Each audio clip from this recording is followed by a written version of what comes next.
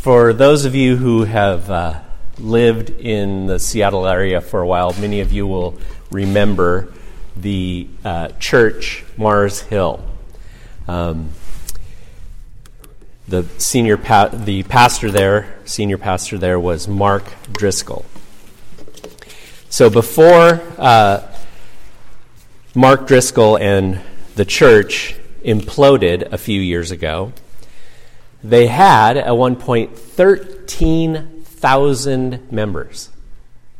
13,000 members. Now, for any congregation anywhere, that is a huge number. But for Seattle and the Pacific Northwest, that is a mind-boggling number.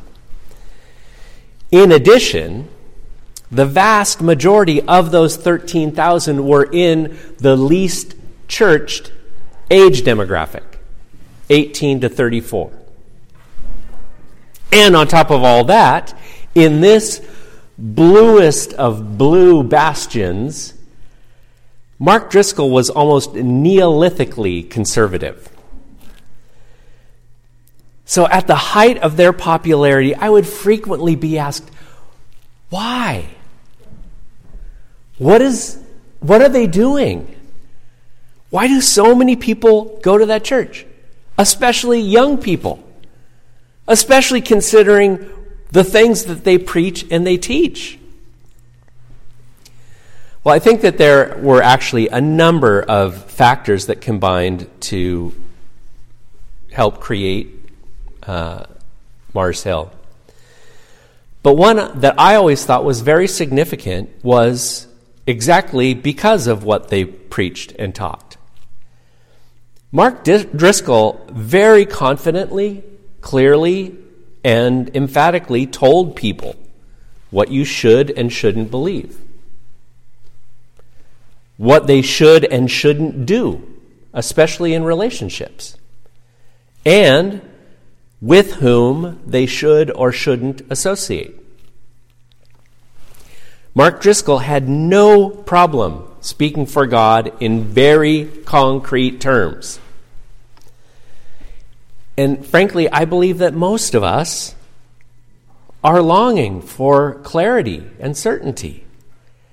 In the midst of all the confusion and chaos of this life, clarity and certainty is a wonderful thing, especially for us when we're young. Think of how much more serene life would be if we knew in every instance what we should do, what we shouldn't do. Mark Driscoll was more than happy to let you know. In our story from this morning from Luke, the theology professor, and I'll come back to why I call him a theology professor, who talks to Jesus, in part is looking for some clarity. In part, he wants to lighten one of life's burdens. Who is my neighbor? He wants to know for whom he needs to care. Who's my neighbor? Maybe more importantly, he wants to know for whom he doesn't need to care. Who's not my neighbor? But rather than clarify and make things easier, Jesus obliterates the whole concept of limits entirely. Jesus doesn't give the theology professor anything to set in stone. Jesus challenges this man and all of us to let ourselves be moved by the Holy Spirit in our hearts for anyone. Initially, the theology professor is just trying to get Jesus to say something that goes against standard religious teaching. And I'm calling this man a theology professor. The NIV translates it as an expert in the law, but the law was the Hebrew Scriptures, the Bible. And so the more equivalent to us today than lawyer would be a theology professor, a Bible professor. And we hear his motives in that opening, that the man approached him, or stood up in order to test Jesus. And so he asks him, Jesus, how do I gain eternal life?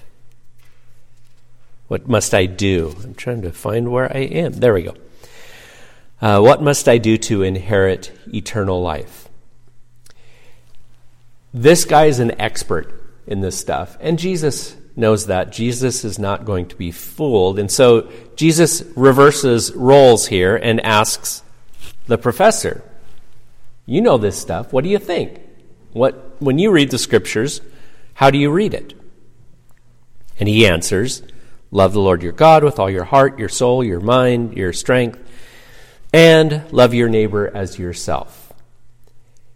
And interestingly,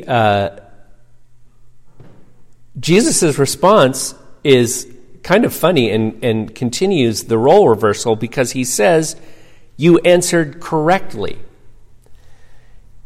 Correctly is the Greek word orthos, from which we get orthodoxy, orthodox. You got the right answer, Professor. Well done. Now, this is when things get interesting. The response about loving God and loving your neighbor is orthodox, it's correct, but it's also tremendously ambiguous. What does it mean to love God that way, but even more so, what does it mean to love your neighbor as yourself? The priests, professors, and leaders of the church at the time were basically specialized in concrete details. In the Hebrew Scriptures, there are over 1,500 distinguishable laws or commands. And there were also all sorts of interpretations about what does that mean in specific situations. So this theology professor is trying to get Jesus to say something concrete and at the same time maybe catch him in a mistake. So he asks him, okay, who is my neighbor? Now, I think we should be fair to the theology professor, the person questioning Jesus. Most of us do this type of thing in our heads all the time.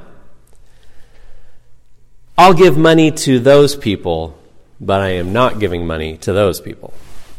Or, I'll respond when I see this type of a person in need, but I won't respond when I see that type of a person in need. We do designate who we care for and who we don't in many ways.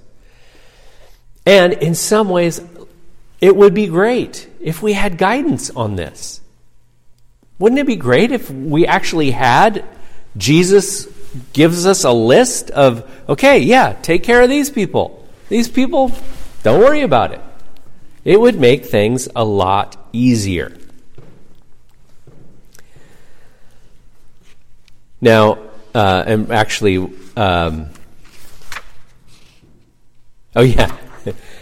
Frederick Buechner, who's a Presbyterian author, writes, I should say it this way, he's a great author who happens to be Presbyterian.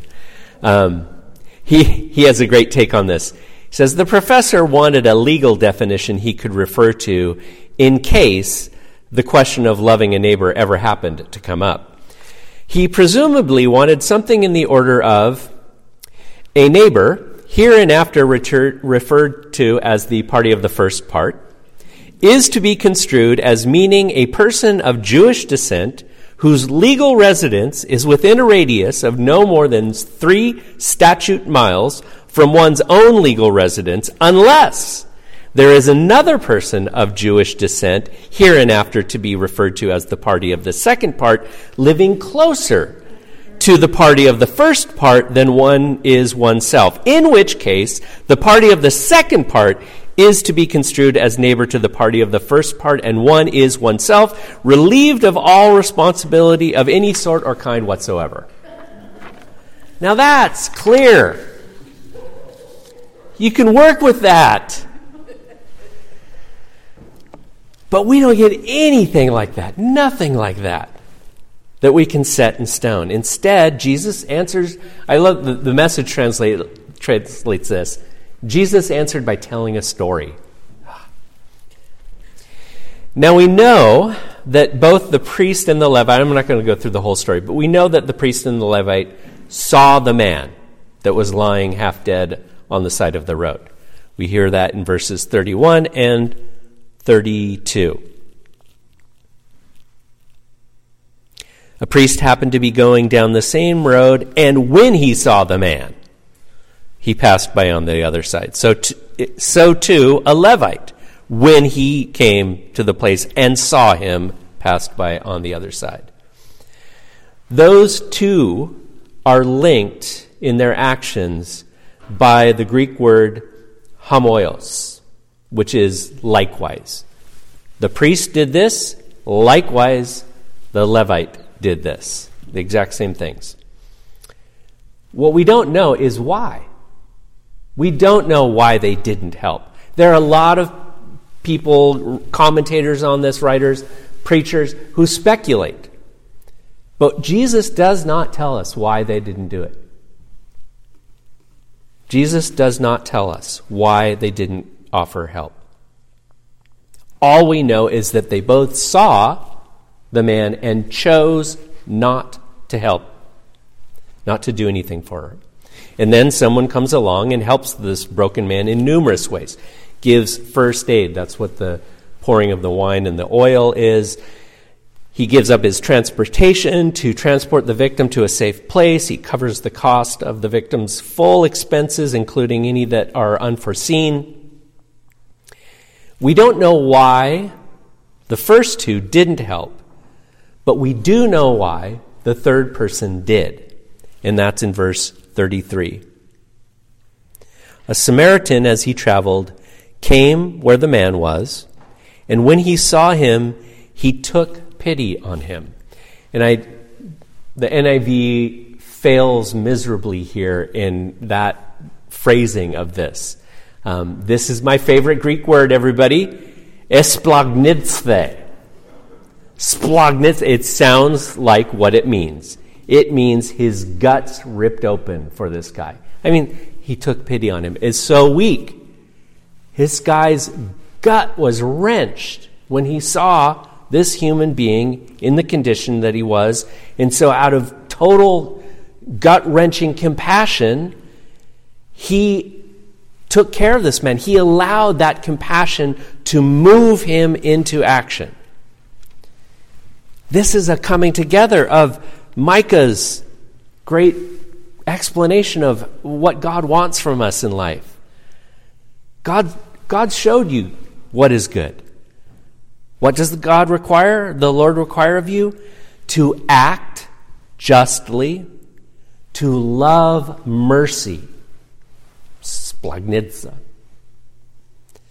and to walk humbly with our God. That is what, this all comes together in this man's action, in this Samaritan's action. And then Jesus wraps up this story in a fascinating way. First, he asks the theology professor another question. And we usually hear it again like the NIV translates this.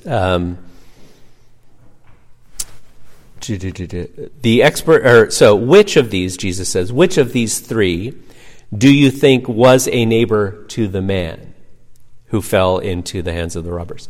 It is more literally, which of these three became a neighbor to the man? That's a fascinating way to... Which one became a neighbor? We can love anyone, Jesus is saying. We can make anyone a neighbor with compassion. And so after the theology professor acknowledges it was the one who acted with compassion, Jesus says, go and do likewise. And again, it's that same homoios. Just as the first two were linked together, they did likewise in ignoring the man. Jesus is saying to this theology professor, you do likewise with the Samaritan. who showed compassion. And it's that response that destroys any last vestiges of limits that the theology professor might have been clinging to in his mind. Jesus was telling this professor to be like his worst enemy. The Samaritans had at one time actually been a part of the nation of Israel. But then they started intermarrying with the pagan cultures. And as far as the Israelites that now felt themselves as the true Israelites believed, that was essentially their way of turning their back on God and all the faith. And over time, that split grows greater and greater, and just like happens a lot of times with siblings, the intensity of the hatred becomes even stronger because you are so close. And so they became amazing enemies. Tom Wright, a British theologian, has a great point on this.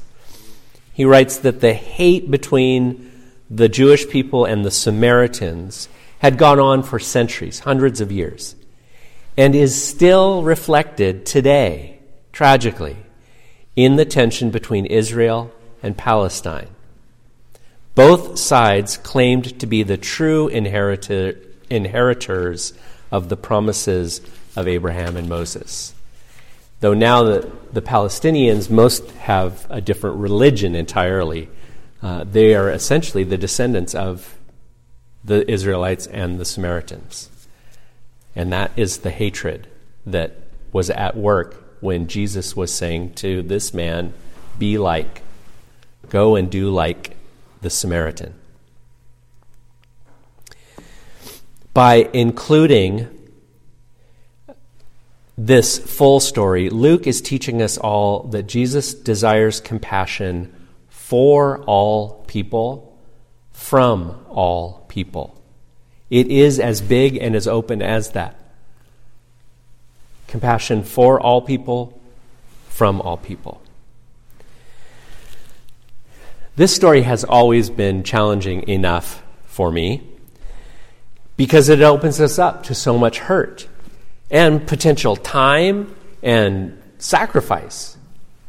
If everyone I come across is someone to whom I might become a neighbor, I can no longer easily or quickly dismiss anyone as unnecessary to care about.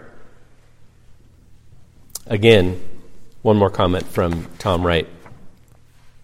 No church, no Christian can remain content with easy definitions which allow us to watch most of the world lying half dead in the road. But Thursday, this story got even more difficult and more challenging for me. A friend of mine posted on Facebook an opinion piece from the New York Times. The piece was called Our Culture of Contempt, and it was written by Arthur C. Brooks. The whole thing is challenging. But the most astonishing thing for me was a statistic that he shared. To understand the level of animosity between different people groups, social scientists have a measurement that they call motive attribution asymmetry. Basically, it's the concept, how much does one side feel like if our group does it, it's because we care and we're good people and it's out of the goodness of our hearts. But if those people do it, you know they're up to something. It's evil, they're despicable, can be the same action, but no. And that's the motive attribution asymmetry. The greater that is, the worse the hatred between groups. Okay? So he notes in a 2014 article that came out in the Proceedings of the National Academy of Sciences, so you know it has to be right.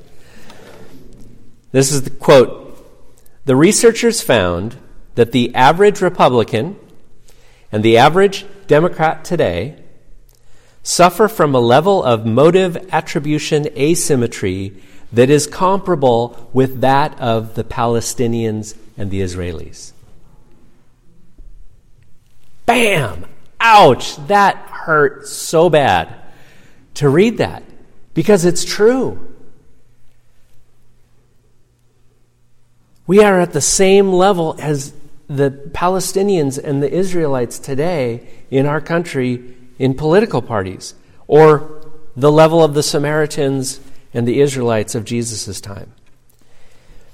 I read that, and the first thing that came to mind, because I've been studying this Good Samaritan passage all week, the first thing that came to mind was Jesus retelling the parable to me, but the one bloodied and half dead on the ground is a progressive activist, and the one who takes care of that person is a white male evangelical wearing a red MAGA hat.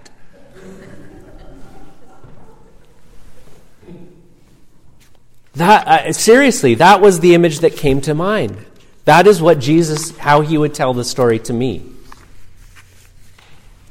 Am I willing to see all human beings as worthy of compassion?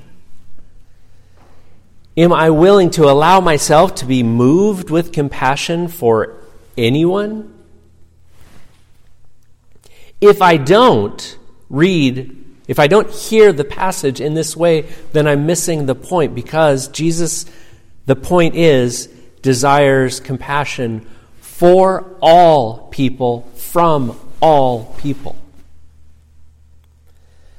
Now, the only hope that I have in this, and I think for most of us who are disciples of Christ, comes from Paul's words that he wrote in the New Testament passage. Alone, there is no way I could do that on my own. To have the grace and strength to live the way that God desires us to live. But we are not on our own. We have the Spirit of Christ living within us.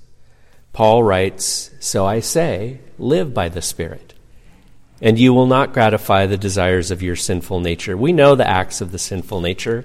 They're obvious. And normally a lot of the church in the U.S. focuses on the sexual immorality and impurity and debauchery, idolatry and witchcraft. They skip over to the drunkenness, orgies, and usually even they'll pass the drunkenness and go to the orgies. But what we often don't look at is hatred, discord, jealousy, fits of rage, selfish ambition, dissensions, factions. Those are the works of selfishness and our own will.